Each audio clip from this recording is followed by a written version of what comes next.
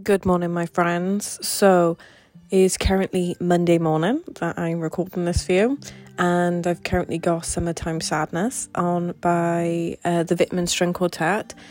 I'm not like I said, I've been struggling more with lockdown and everything, so I try to ensure that in the morning I just spend a lot of time getting to know myself, reflecting, trying to put myself in the right area and attitude. And I just come across, I'm not sure whether I've said this on the podcast before, but I've been single. I think it'll be 4 years now in July. And I think by the third year, I was like, okay, I'm more open now to changing that. I've spent a lot of time by myself. As we know, I'm amazing and I treat myself amazing. But what I realised is I had to then work out who this dating Katie was, and I had to build her up. And it's taken me a long time to even put my social media handle on my profile, where you try and keep areas of your life separate.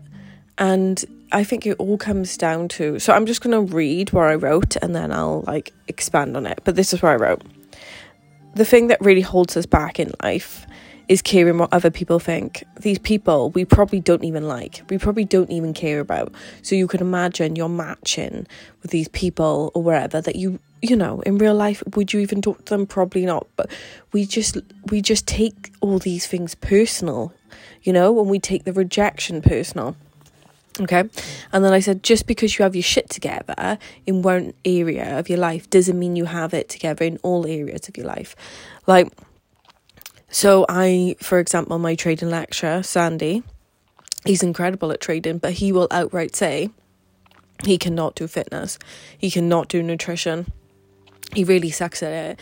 And it just shows that, we always need to work on those areas. And and then I put, sometimes you need to copy and paste that shit. So you need to write out the qualities in the area of your life that you feel like you've got your shit together. You need to copy and paste that across. So it made me realise that years and years ago, I hated photos, I hated videos. No, years and years ago. It was in 2017. I hated it. I just hated it. But I had to walk into the uncomfortability of it. And it's the same with the dating profile, It's kind of well, I want someone who accepts me for me, but no one's going to do that, right? If I'm not even being fully me, because dating profiles oh, look at my best pictures, blah blah blah. So then I've said, and it all comes down to that first initial step of walking into uncomfortability. For example, my first initial step was posting those pictures and just getting through it. And now I don't even care. On the dating app, it's putting that handle there and just be willing to be judged. And it just saves it because it filters through a lot of people who wouldn't like you for you anyway.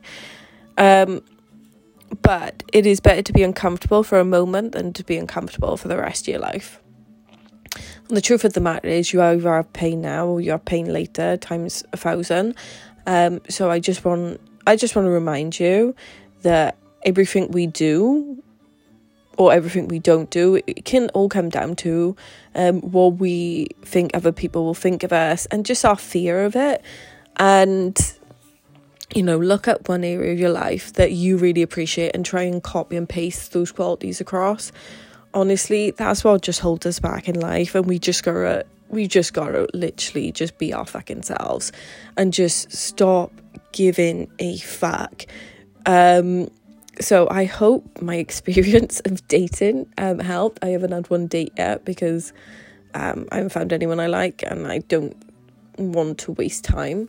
But I'm definitely growing into who is dating Katie. aka she's just fucking me. And I need to get there and be unapologetically me and what do I want. And it's always learning, but basically I can just copy and paste parts from my social media self as well, hope it helped. I hope it's food for thought. I hope if you wonder that, oh, why am I so good in this area and not in this area? that it will just, make you open your eyes. Like for me, with my training, I had to copy and paste parts of Trading Katie over to Training Katie, which makes zero sense because Training Katie was there first. But never be afraid to reflect and see what comes out of it. I hope it helps. See ya.